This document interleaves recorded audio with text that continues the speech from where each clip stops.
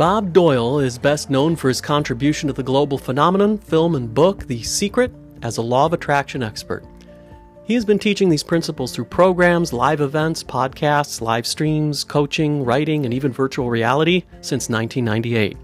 He is driven by his passion for creative self-expression, and his work is heavily focused on helping people decide who they want to be and how they want to express themselves.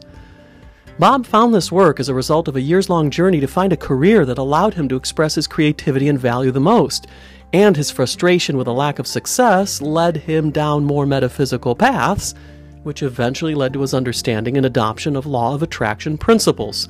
Through his own success, he was inspired to share what he learned, and has continued to do that since that time. Recently, Bob's attention has shifted from the metaphysical aspects of the law of attraction or reality creation process to a more grounded and biological look at what controls our experiences, our brain. Bob believes that an understanding of how our brain is processing our experience of reality empowers us to create new realities with a simple decision. And you're not required to believe any quote-unquote law of attraction ideas if you're not comfortable with metaphysical conversations.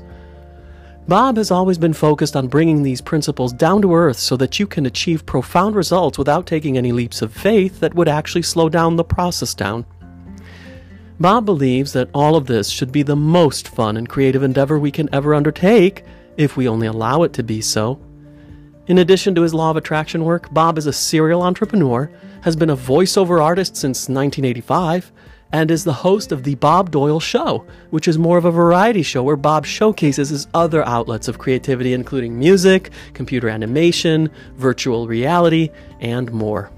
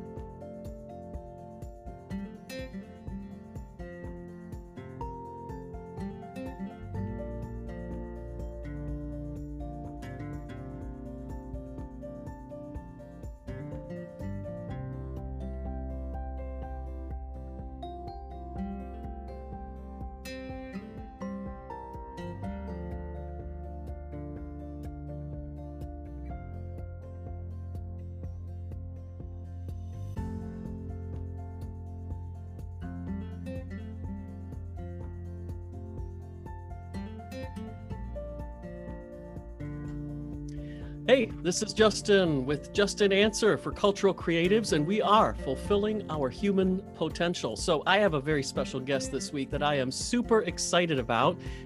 You could see him over there to my right, but for a second I'm going to just feature myself and let you know that if you've ever seen the movie The Secret, if you've ever seen any follow-up to The Secret, such as what we'll be discussing today, then you'll recognize his name. But even if you haven't seen it, this is somebody you should know because of two words. I've got two words for you: efficiency and fun. Because Bob Doyle, my guest today, believes that you should create your life to be efficient and fun. And efficiency and fun, those are great watchwords because sometimes we think they're mutually exclusive, but guess what? They're not. You can have a life, you can create your life in that way. Now, I have no idea what he's going to say, so I'm on this journey of discovery as always with you. So, Bob, welcome to the show. It is amazing to have you here. Thank you. Thanks, Justin. I appreciate that. So, Bob, you're in this new movie, which anyone watching this might have recognized from a previous episode because I interviewed the man behind the movie, called How Thoughts Become Things. It's a great movie. Anybody should watch it. It's fantastic. I highly endorse and recommend that film. Of course, it's a follow-up to the movie The Secret that you're one of the stars of, but can you tell us about your contribution to the conversation in this new movie? Sure. So obviously, The Secret's been out for like 15 years. I was teaching law of attraction stuff, a few years before that. And that's kind of been my conversation and what I've been known for, trying to take the law of attraction, make it more practical, use as much science or whatever as I could, but not to an overwhelming degree. However, the past couple of years, after teaching it the way that I have, I really sort of had an aha moment around how I could make this more accessible to people who, kind of cross their arms at the whole energy, vibration, law of attraction thing, or struggle to make it work or whatever it is, because there's such a glut of information out there, especially after The Secret came out. Everybody was an expert suddenly, and they're putting out their programs and they're putting out all kinds of just not nearly enough information, or building false hope and that kind of thing. And when I really get down to where reality creation actually happens, it's in the moment that you make meaning out of your situation. And that moment, the meaning you give it is based on your brain and its wiring. And so if you want to change really anything about your life out there, you first have to change it in here with who you're being. And that all shows up in how your brain is wired. So a lot of my conversation now is more about, first of all, getting people on that page, understanding that they're basically running a program that was done on autopilot. They unconsciously allowed themselves to be programmed because they didn't know that they could evaluate information. They just were like, okay, sure, whatever you say, yeah. And that's where their beliefs are formed, and then who they be is defined by that. So if you want different results in your life, you literally need to become a different person who is in alignment with taking the action necessary to get those results. So my contribution to How Thoughts Become Things is kind of talking about that, how I've moved from just the vibrational, woo-woo kind of conversation, which, there is science behind it, but a large percentage of the population still considers it a woo-woo thing or metaphysical, and trying to make it more practical, where there's not any debate. People will debate the law of attraction all day long, but you don't debate science that is provable and like, look, this is how the brain works. We've proved it a zillion times. There are ways to change your wiring so you can change who you're being. And of course, all extrapolates out to different results in the world. That's interesting, yeah, because woo-woo, or as some of my friends would put it, your foil hat and all that kind of stuff. So so it's really nice to hear that that stuff works, and no denigration to that. But we also have and are able to approach it from a science basis and say, look, these are coming together. So if you don't like that, that's okay. Here's the brain science behind how it works and why it works, and if you could show us, that's really cool. I love that. So I'd like to understand what drives you in your work in general. So why did you start teaching the law of attraction in the first place? Well, when I started out in my life, I've known from the age of 10 or 11 that what I wanted to do with my life was be a broadcaster.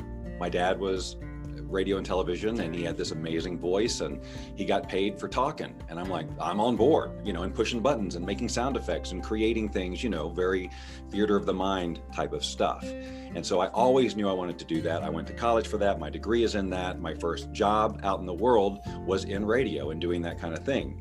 But when I moved from where I started radio, which was Athens, Georgia, where I was going to school, where I had full creative control, I could do whatever I wanted, to Atlanta, which was a major market where, you don't get to do that right away. You have to work your way up and earn that right. And it was just taking too long. And I learned that I'm not a really good employee. I do not like to be told what to do, especially creatively. So when you ask what drives me is creative self-expression. And I actually believe that that's what drives everybody, except creative means something different to everyone. We're natural born creators. We're creating all the time. And some people think, well, it's obvious if you're creating art or creating an invention, physically creating, but we're actually in every moment creating our experience. And we have things inside us that we want to get out there. We want to express what our creativity, however that is, whether it's through business or parenting or, the arts. We want to do that. And if we don't do that, if we are not able to express ourselves creatively, then we feel very repressed. It leads to worry, and it leads to anxiety, and it leads to depression, because everybody just wants to be who they're here to be and want to be, or decide that they want to be. And so the law of attraction, as I was after I left radio, and I'm jumping around trying to figure out, well, then if it's not that, what do I want to do? And I tried all these different careers, trying to find a way that I could express myself creatively, and nothing was really working. I tried lots of different things, and on paper they should have been working. Like, I'm intelligent enough, I'm creative enough, this should be working. So when it wasn't, I just felt like, well, there must be something else going on, something more, subconscious. And that's when I started looking more in the metaphysical directions and learning about visualization and meditation and this whole concept that we could create our reality. The law of attraction was kind of mixed up in there somewhere, but it took a long time for that to come full circle for me. But to cut my long journey short, I stumbled upon some material that talked about sort of the quantum physics of all of this. It wasn't quite so woo-woo. It wasn't about taking these blind leaps of faith. It was like, look, your thoughts, just like everything else in the universe, are energy, and they have an impact, an invisible impact, on some level. But then now, if I bring the conversation up to today, your thoughts will absolutely guide your actions, which will guide your results. So anyway, I was so fascinated with this idea of the law of attraction and the vibration and the energy stuff, and this, because it explained why things weren't working for me when they should have. And so that's where I put all of my attention. And I really wanted to be the one to bridge that gap between the woo-woo and the practical by just getting into enough of the quantum physics and pointing it up, because I'm not a quantum physicist, and you don't have to be, to get results with this stuff. But, that was my passion, was really talking to people like me who were, I grew up fairly, logical thinker, analytical, more of a skeptic than anything else, because my mom was. It's just what I learned. It was how I was wired. But something spoke to me about this conversation and this much bigger picture. Like, I really, really got that everything is energy. And I really when I was presented with the right information, all the lights came on. And at that point, then I was able to actually start getting results with this stuff. And I started putting together the beginnings of what became my Wealth Beyond Reason program, which, once I made this definitive decision, which I'm sure we'll talk about, then it kind of, the program itself blew up. And, I had a real passion for it. I mean, I was loving creating the content, loving talking, loving speaking, all of that stuff. And so I had a lot of content out there. And that's how eventually the producers of The Secret found me and then included me as part of that project. If you watch The Secret, there's many different voices, if you will, in there. There's, there are the metaphysical, there's the woo-woo, there's this, the hardcore scientists, and then there's just me. I'm just this average guy who got this stuff to work. So I think it was just a voice that they wanted in there. But that's how I got started. It was really all about how can I express myself creatively and make a living doing that. And the Wealth Beyond Reason program and all that work that I was doing for a long time was that. It was creative to build a program, it was creative to do these interviews, it was creative to do all these recordings and meditations and build an online business that I always wanted to do. So for a long time, that's what drove me. That's really cool. Because it's a good fit too for the people listening, because cultural creatives, there's what about 50, 80 million people who might classify as that throughout the world, and I don't have time to go into all the details of what that means. You can look it up on Wikipedia. However, one of the keystones of the word is the word creative. It's right in there. Creativity. And whether that's through the arts or self-expression or some form of expression and communication is a key to what people like us do. And I can certainly relate to this whole idea of being a bad employee, because I'm probably the worst at it. It's which is funny to say, because when I do what I do normally off camera, which is consulting in business and consulting with government and various things like that. I have processes and systems developed. One of them deals with employees. I have this methodology I put together which fixes the problem employee and keeps you out of court, saves you money and losses and lawsuits, and has really had a massive impact on the organizations I've worked with, some big, some small, and additionally makes people feel like a weight's been lifted. So it's kind of a personal development thing, and I have it rebranded as well. So I have two versions of the same thing, because it does a body good and a spirit good, but it also actually has a material impact in the workplace by taking your liability, who's either stealing from the stock room or bypassing safety procedures. These are real examples, and actually turns them into an asset on the team, either a top performer or one of the top performers on the team.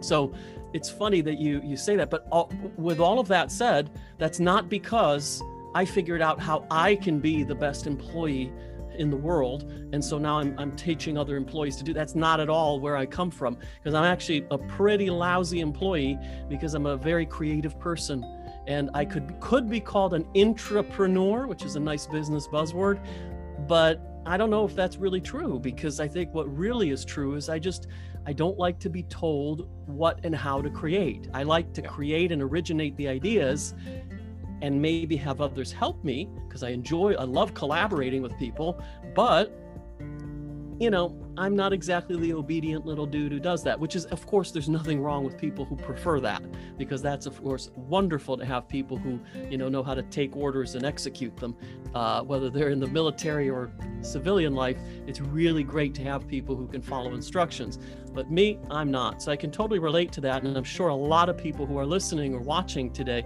can also relate to that exact phenomenon of, yeah, I'm not really the guy. So that would be very valuable for them to connect with you and your programs, just on that level of, well, if Bob can do it, you can do it too. You don't have to be forced into anything. If you're creative, you're creative. Well, a lot of that attitude I had was youth. I mean, I've definitely gone through periods of time as an entrepreneur for however many years it's been. You go through times where I get exhausted doing it myself. And sometimes you just want somebody to tell you what to do. But the tricky part is finding the right person who really gets you, your personality and your style to give you that kind of direction. Because if the wrong person tries to give you direction, if you don't have a respect for them, or if you don't feel like they get you, then you'll probably resist that. And I certainly did. But there are some times, of course, when, you have to let go of control. And it took me a very long time to do that. But once you find the right people, and there's that journey too of trust and getting burned a couple of times and go, forget it, I'm going to do it myself. But you can't scale that way, really. And it's just like, why are you doing what you do? Well, hopefully it's to have fun and enjoy yourself. And as the business got, more complex, or I wanted to reach more things or take different tactics, I didn't want to have to learn how to do like Facebook marketing, for example, Facebook ads.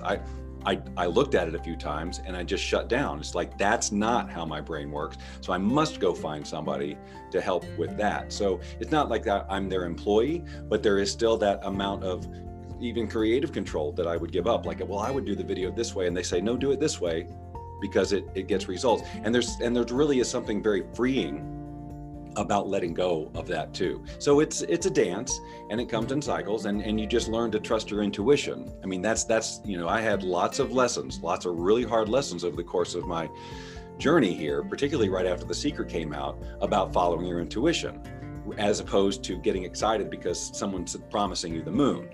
And so but again, that's just all part of the growing process, and you learn and you make mistakes and you just keep going. You have to be tuned into who you want to be and the impact you want to make in the world. And so it's an ongoing journey, and I've still got lots of that ahead of me, I'm sure. Well, yeah, I mean, it's been, you said, I think 15 years since The Secret came out. So then how would you describe the impact of that project, let's say on you?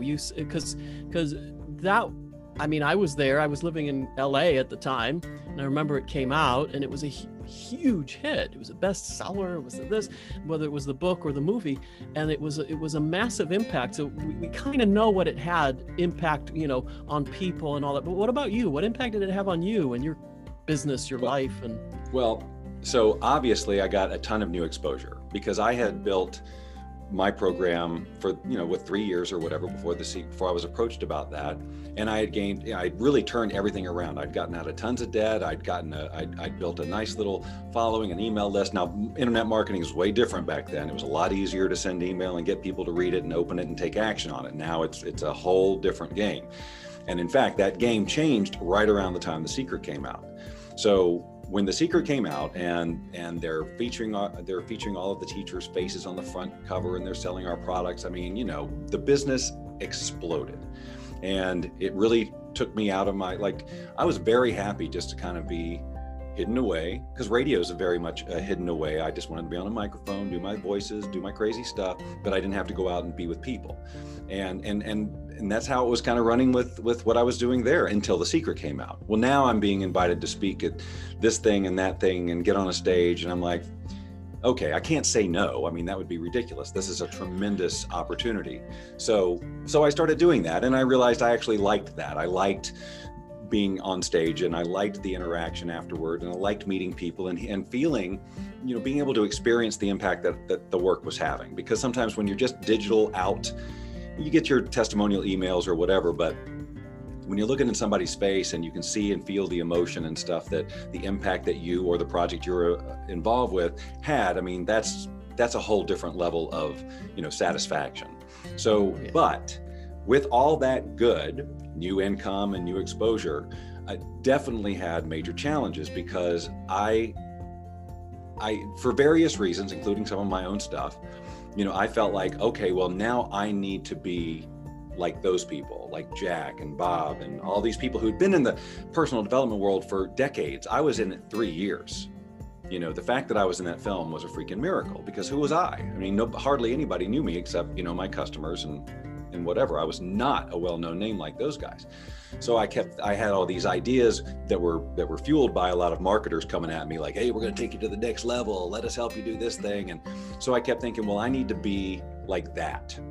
And so if you look at like the marketing I did back then around 2000, anywhere between 2007 and 2010, it's a very stiff version of me. It's very, hair slicked back, no glasses, just sort of, hi, I'm Bob Doyle, one of the featured teachers in the film and book The Secret, and then just, message.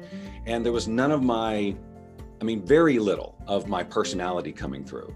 And I felt like that was an expectation that was put on me from the public. Nobody told me that, except for there was one instance, and it made an impact. But in 2010, I got my first invitation to go speak overseas in Russia, and to a group of 10,000 people, which was like, well, nothing like I'd ever done before. And at that time, I was just starting to experiment with incorporating the ukulele into my speaking to illustrate the point of creative self-expression and things like that, which is a huge passion of mine.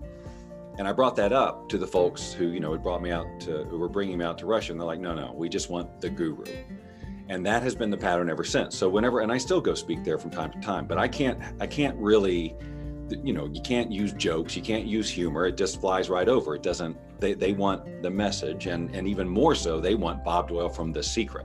They want the it's a status thing to some degree, but that idea that I needed to be something like that began to really suck the fun out of it for me. And it caused a lot of challenges. Plus, I was taking some really bad advice from a marketing standpoint, trying things that were working for other industries like internet marketing and trying to translate that and move it into personal development. So my voice to my email list and all that suddenly just changed. And I'm making offers and doing things business-wise that were not at all how I had done them before. They didn't feel good. Again, this is where the big lesson on my intuition, I'm going, well, that's not me, but they must know more than me because they're marketers. They've been doing this and they've got success with these other people. But those people were internet marketers, marketing internet marketing. It's a totally different conversation, a totally different energy, a totally different field, totally different results. And I was trying to use their strategies, and man, did it backfire. It backfired so freaking huge that I lost eventually like 2/3 of my email list. And that's 2/3 of your income. And I felt like, well, and at that time also, I was divorced in 2012. And so during those years, it was kind of tricky. So there was a lot going on in my mind. I was just kind of feeling a little bit lost, and I didn't have a really good sense of identity. And I wasn't sure, how was I going to have fun with this career, if you will? How can I return to having fun like I was doing before The Secret, just being me and writing in my voice and whatever? How can I go back to that when I had all these ideas of what the expectations were and all these other, and how much the marketing world changed? So that was a real struggle for me until live streaming came around. when live streaming like Periscope and these other platforms where I could just go live and be Bob, that was the beginning of the change of everything, to getting back to having fun. So do you do this Clubhouse, this new phenomenon? I'm on it. I still can't figure it out. I'm like, what do I do with this? I'm in there, but I'm like, I know I'm going to. I've been resistant because it's like another freaking platform, really. Yeah, me too. But you know, all of my colleagues are on it. Tracy was my partner in life. She's freaking addicted to it. People spend hours. I see people like they're on there 24/7, and I get it. But I'm like, but I have been extremely resistant to it. Yeah. But when I think about it, though, it really is kind of a back to basics type of thing. It has a different feel that's probably way more who I am. Although live streaming on video I absolutely love it. And I can do all kinds of creative things with, I have the Bob Doyle Show, which has nothing really to do with personal development. And every once in a while I see you do this thing and you've got these little animated animals jumping across you as you're on the live stream. I'm like, how the heck does he do that? That's magic. It's just I like playing. I just like playing with the technology. It's just an extension of what I thought I was going to do in radio, which, I mean, now I can do visual elements. And so it really taps into, and I push the technology like crazy, but that is truly like more for fun. If I'm doing straight up law of attraction type coaching, it'll just be a background, a lower third, and I'll put their comments on the screen and all that kind of stuff. But the point is that it allowed me to create real relationships with people in real time, not through email that they weren't opening, but that they got to see my face, they got to learn my personality. And what's great about that is that, yes, when I started to get a little silly or add more humor into what I was doing, there were absolutely people that I lost because they didn't, you know, but there were also people that I gained. And those are the people that I want anyway, right? The people that I can just be me and they really get me. And those, when those are the people who will stay in a coaching program I've got for like 3 years, as opposed to trying it out for a month or whatever and going, oh, well, I didn't know he was a goofball, I'm out of here, or whatever. I mean, I'm still getting you results, but if that's not your style, it's not your style. And it's not going to be fun for either one of us to work together if you don't like to have fun with it. Because people take this stuff so freaking seriously. I can't tell you how many times I would get emails if someone just purchased the program or whatever, and they'd say, I'm going to work real hard on this. I'm super serious about this. I'm like, okay, let that be the last time you say that. You're going to have fun with this and you're going to play through this, because we by nature are playful beings. We're creative beings. If you approach law of attraction type stuff with this heavy energy, I've got to make it done. That's going to be the vibe of everything you do. And you're never going to really feel accomplished. Even if you get the thing you've wanted to attract or whatever, you still got this serious nature and you're going to be like, oh, I got to keep working hard to get it. You know, again, it goes right back to who are you going to be in this process of transformation? Do you want to be serious and heavy about it, like you're going to solve all your problems with this technique? Or are you going to have fun? Are you going to define yourself as somebody who, this is easy, this is light, this is a truly fun, creative process? And that is who I prefer to work with, because they're going to keep doing that if it's fun. If it's not fun, if it feels real serious or whatever, if they have unrealistic expectations set by the personal development industry in general, you know, they're going to get frustrated. So my first conversation with people is not what do you want, it's who do you want to be? And it's a challenging question, but it is absolutely essential. Yeah, and it's interesting you said that for a few things. Number one, because I relate to it personally. I know I have, like everybody else, facets to my personality, and I can emphasize one or the other as the situation requires. When I'm in, you know, a board meeting with the charity that I'm the chairman of, it's a different, you know, I don't goofball around. However, I do introduce humor, because humor is very important in the boardroom, especially if things are getting a little serious. So, but I obviously emphasize one facet of my personality. Now, in my background, I'm a Disney man. I worked at Disneyland, and, you know, I still do some work with them. I'm still on the board of directors of the Alumni Club to this day. So for me, that's an important part of my heritage emotionally in this lifetime.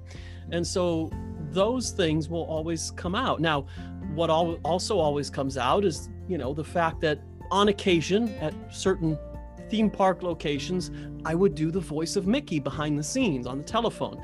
And so sometimes very serious people, like when I'm in like a meeting that I was expecting would be dead serious, you know, I'll get leaned over and say, could you do Mickey for me? I'm like, really?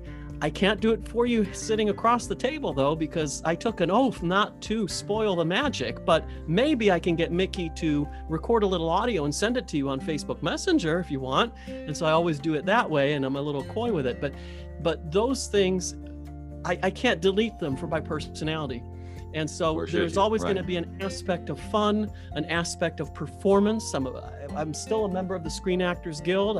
Because that was my career when I first got out of college. Those things are not going to go away. The performer, the musician, I play piano. I sat down at the piano at age 4, classical. I wish I could do a string instrument like the ukulele. That's amazing. You can't carry a piano on stage, but you could carry a ukulele on guitar. Yes. But yeah, so that's not going to go away. The musician, the actor. So it's interesting because for me, you can emphasize facets, but to delete them and I've seen people do this in workplaces where I'm like, this person is a complete automaton, a robot, an android. He's a weird, stiff, like really repellent energy. And yet I see them on Facebook years later, and I'm like, well, actually, he's a cool guy. If he only let that show a little bit at work, people would gravitate towards him. Very, very interesting for me. But the other thing you said, which I thought was really interesting, which I think has an impact on everybody really, is when you said that seriousness, that level. So you've heard of it, obviously, but I think you guys who are listening and watching may or may not have heard of the levels of consciousness. Rupert Sheldrake's work, those levels? No? There's so many. No, I'm not going to be able to. Okay, so he's got this really elaborate work. You might want to look it up. I think you would really dig the work. It's very well researched from a scientific basis. He's a professor in a university and a really acclaimed one. And he did this extensive research on levels of consciousness. And one interesting thing that came out of it is the fact that to release things, to be able to do that, you have to be at a higher vibration level. So that level of fun, cheerfulness, enthusiasm, that level is actually necessary to release things, to be able to let go of what people are coming to work on with you. Because as you descend down that vibration level, you eventually reach this level around where you hold on to things.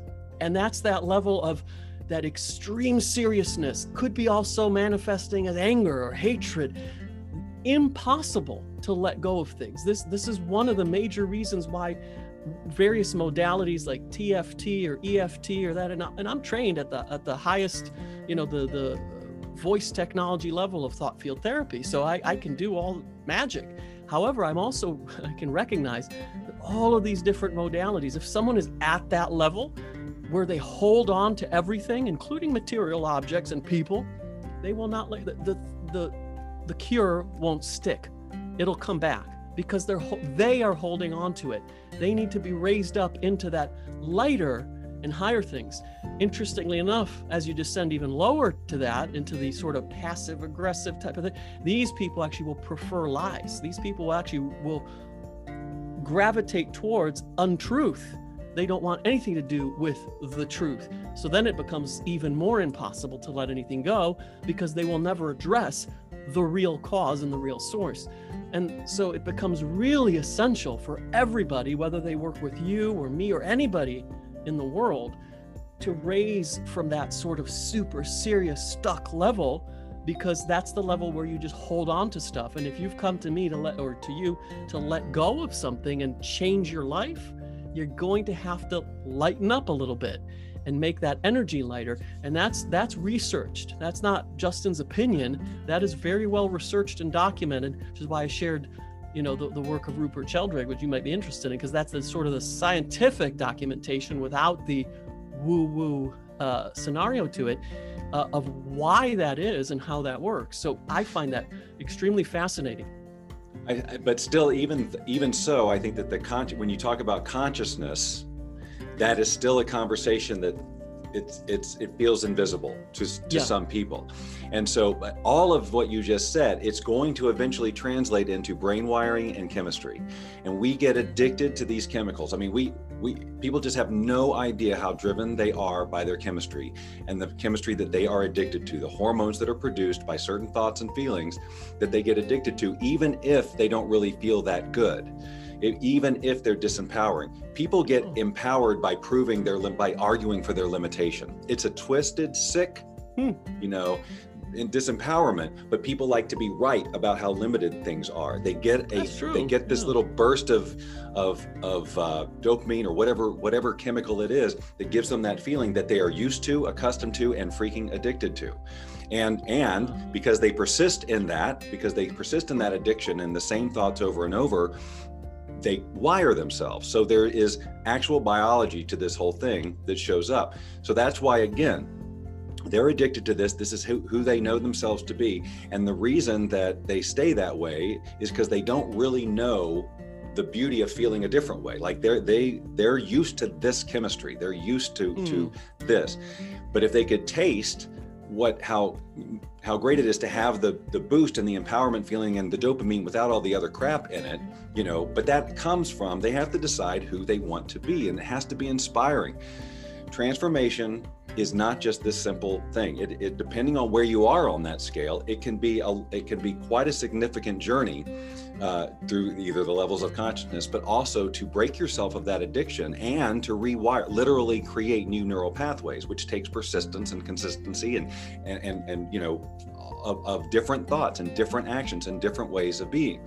People will not do that if they don't get the fact that they're going to get a reward that's greater than what they've got now on the other side. So because they're used to this, and that is an unknown. So it's way too easy just for them to slip back into, they're going to go back to their wiring if somebody or something from the outside who can see it from a different point of view doesn't say, hey, you're doing it. You're on autopilot right now. Let's choose a different thought right now. What's something you could do? What's an action you could take that's different than what you're normally taking, whether that's a thought or an external action? Because you have to start the rewiring process, and it takes a minute. Rewiring you don't build new neural pathways in an instant. There's temporary release of new neurotransmitters and stuff like that can give you that temporary boost. So you go to an event, you get all excited, you go, yeah, I'm going to change because there's different chemistry in your brain. But if you don't keep it going, the neural pathways will not actually form. And so the extra chemicals will just sort of go off, and you'll go right back to your decades of wiring. You are so hardwired.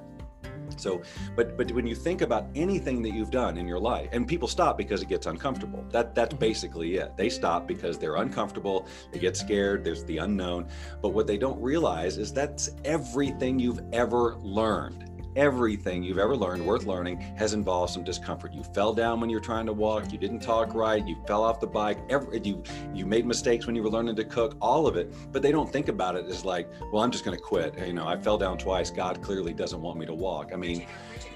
But that idea that the universe doesn't want something for you is pervasive in the law of attraction conversation. And people allow themselves to get stopped because they quote unquote fail a couple of times. Well, I guess the universe doesn't want it for me. It's such freaking nonsense. Do you want it? Can you see it? Do you feel it? Do you understand how you can create more value in the planet by becoming that? Yes, it's going to be uncomfortable. You're growing new things, and you've got wiring that says, no, this is who you are. This is who you are. So it feels completely contrary to your gut, your intuition, and everything to go this way. But if you can, if through practice, through whether it's meditation or just constant visualization, vision boards, I don't care what tool you use, if you can tune into how great it's going to be when you get there, if you can see in your mind, in your imagination, which is where all creation begins, on an ongoing basis, and start acting slowly but surely with support, hopefully, you will start to build new neural pathways, and it will all become second nature, just like riding a bike is, and talking and all those other things. It's no different than anything else you've learned. However, because of the way the personal development industry in general positions stuff like this, hey, 60 days, 90 days, 7 days, money back guarantee, you're never going to transform that way if you have those unrealistic expectations, because it might take somebody 7 days to do the rewiring they need, but depending on where you are on that scale and what your wiring is, it could take a considerable amount of time longer. So to be able to stick with it, you have to know exactly why you're going there. You have to remind yourself on an ongoing basis. Does it seem cumbersome? Sure, at first maybe it is, but as I said, the wiring, the science is there. The wiring will take place. It will not always feel cumbersome, but what's more uncomfortable? The process of growing and getting there, or just staying stuck where you are and making excuses for why you can't do things, and point to all the proof that you've attracted and will continue to attract when you justify why you're where you are. Yeah, so Now, people reading The Secret, watching The Secret, or any other source for this information, and I'm sure you've heard about it not working for people, or you mentioned earlier consistency, or how it's inconsistent. Sometimes it works, sometimes it doesn't work, similar things. So you mentioned these things, consistency, that. So what you just said there about the wiring and the comfort, I thought of an analogy. Well, if you're going to sprout a pair of wings out your back, it's going to hurt. It might hurt. It'll certainly be uncomfortable if you're, especially if you got a shirt on, be like, oh, what's that? So, the question is of why some people succeed with this and some people fail with this. Is that why? Is that they just don't stick with it? Right.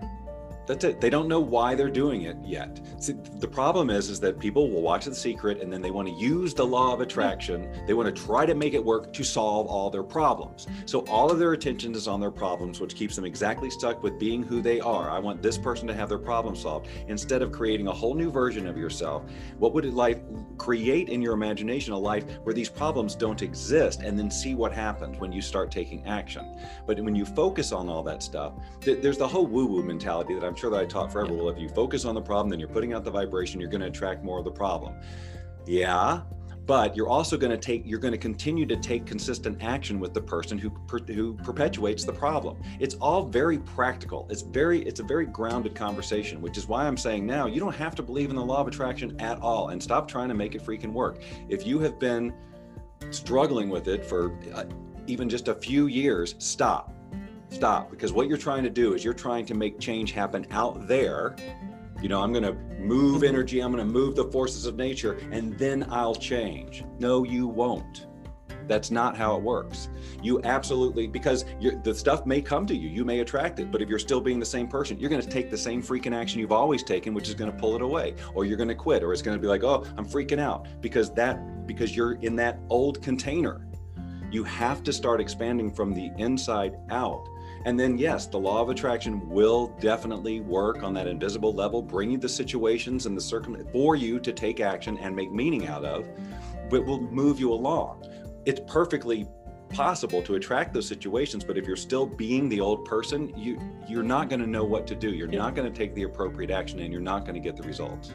Yeah, and that sounds a lot more like the really old school law of attraction person before The Secret, minus of course the heavy religiosity. You sound a lot more like Neville Goddard, who talked a lot about you've got to be a new person before, and I think that's really interesting that it's in alignment. But what got you interested in rewiring? What like? Well, it's interesting.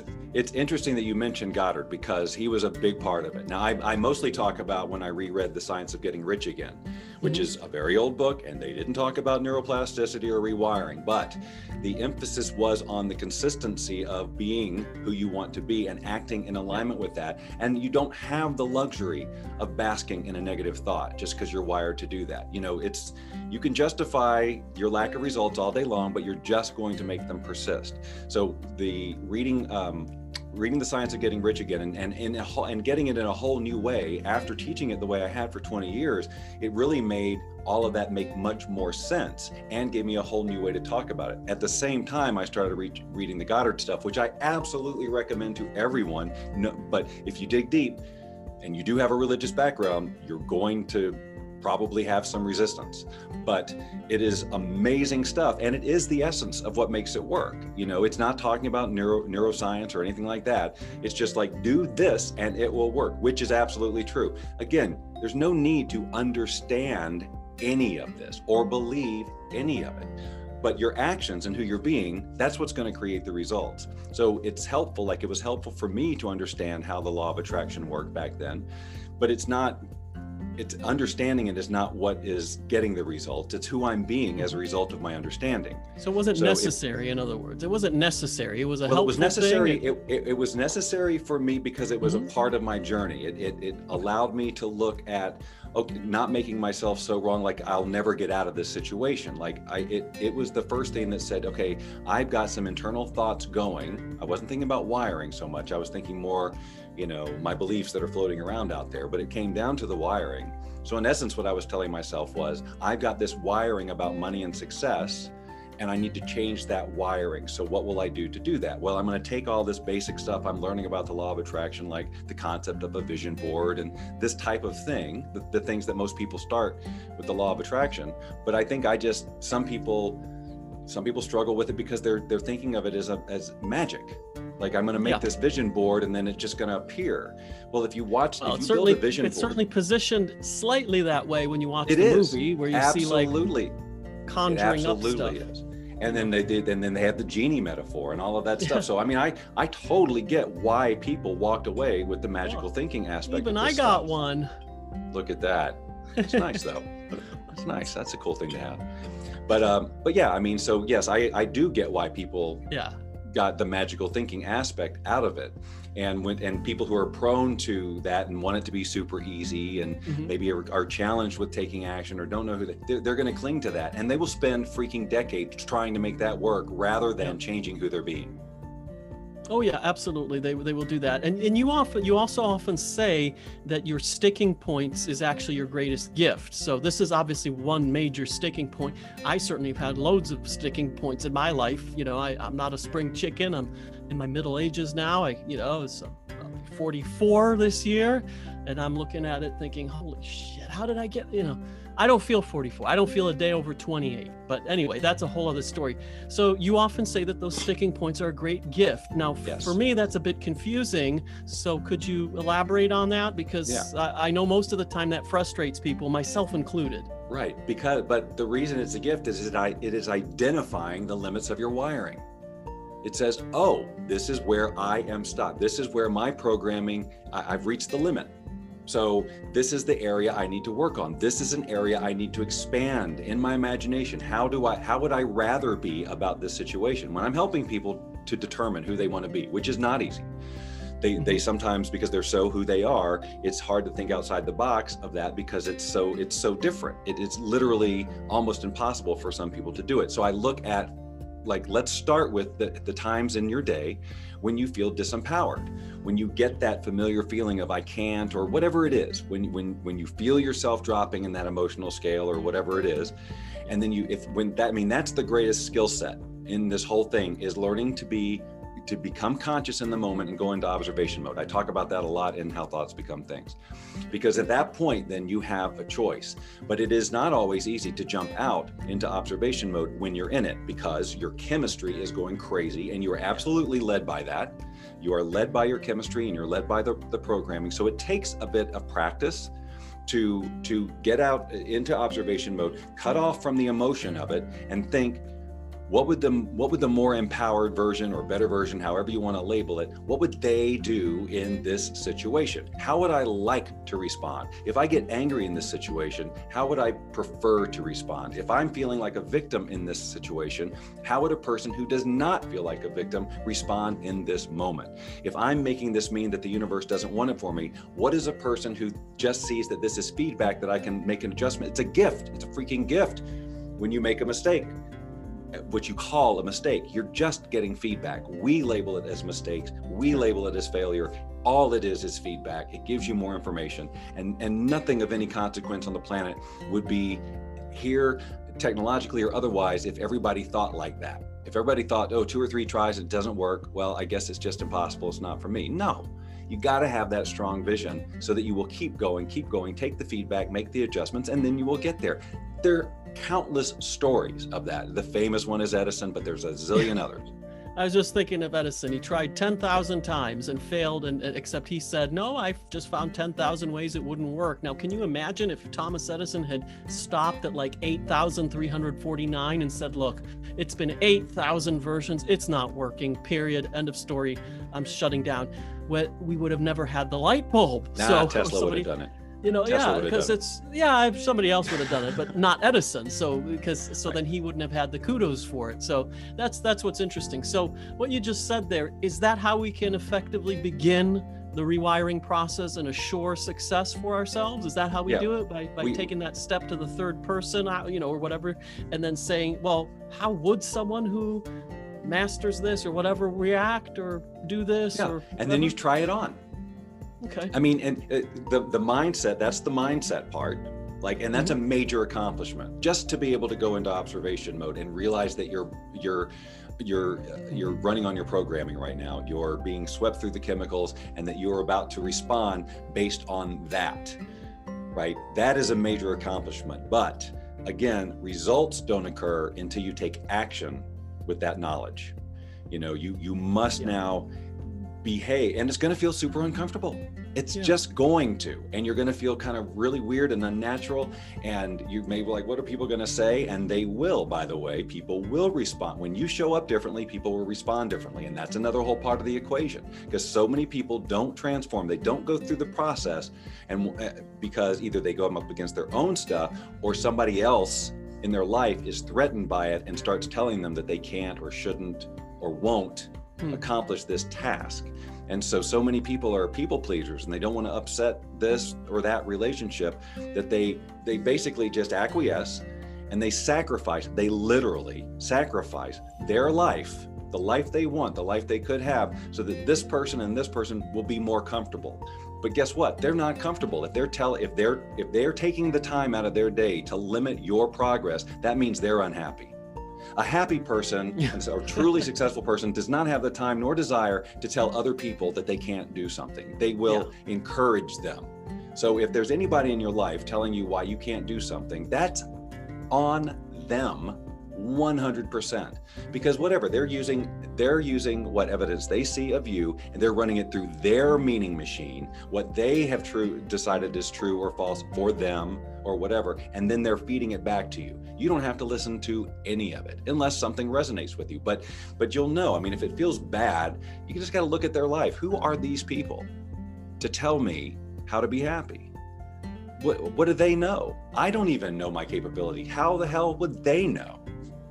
And even if they're influential or famous, you know, because I've had this happen to me where I'm like, oh my God, maybe I suck because this person is, you know, famous and rich and, you know, and you know.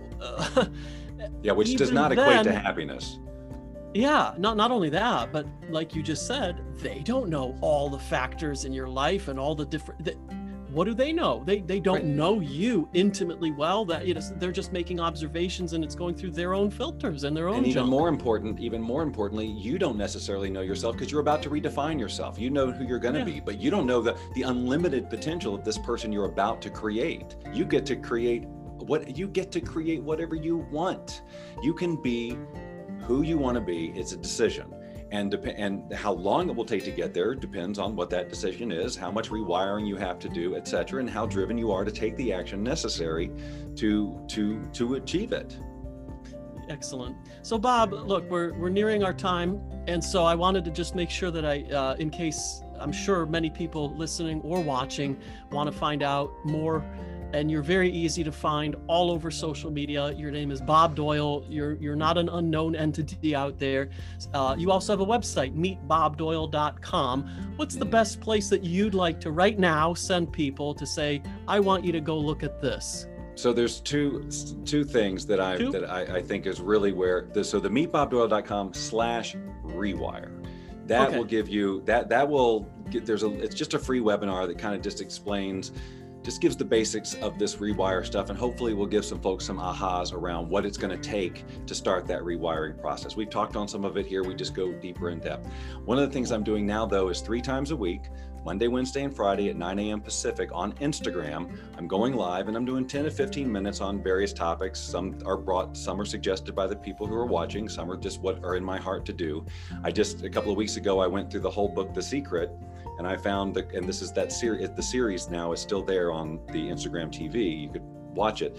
And I went through all of my quotes in the book that were taken from the film, and I asked the question, would I still say this? Right. Interesting. Is this something I would still say, or how would I do a twist on that? Are there any no's? Oh, yeah. Oh, right. Okay. Yeah. Mostly in the way I would say it. A lot of that stuff with The Secret, the context, like there's a part in there, there's a couple of parts in there where I say something like, I may say like attracts like, which is like the opposite of what I say. But it's the context which they needed it here. So they put it here. And I'm like, well, I didn't, that's not what I meant. So it gave me a chance to qualify that. And then the next week I went through and I picked out some of my favorite contributions from some of the other people. because there are a lot of them Nice.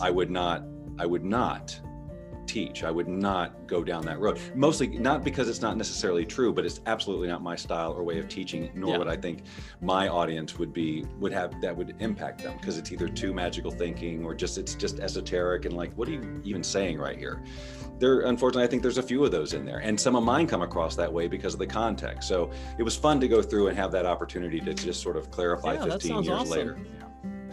That sounds wonderful. So I really think not only me, but you, everyone watching and listening, should actually go there and check those out, because that sounds really cool.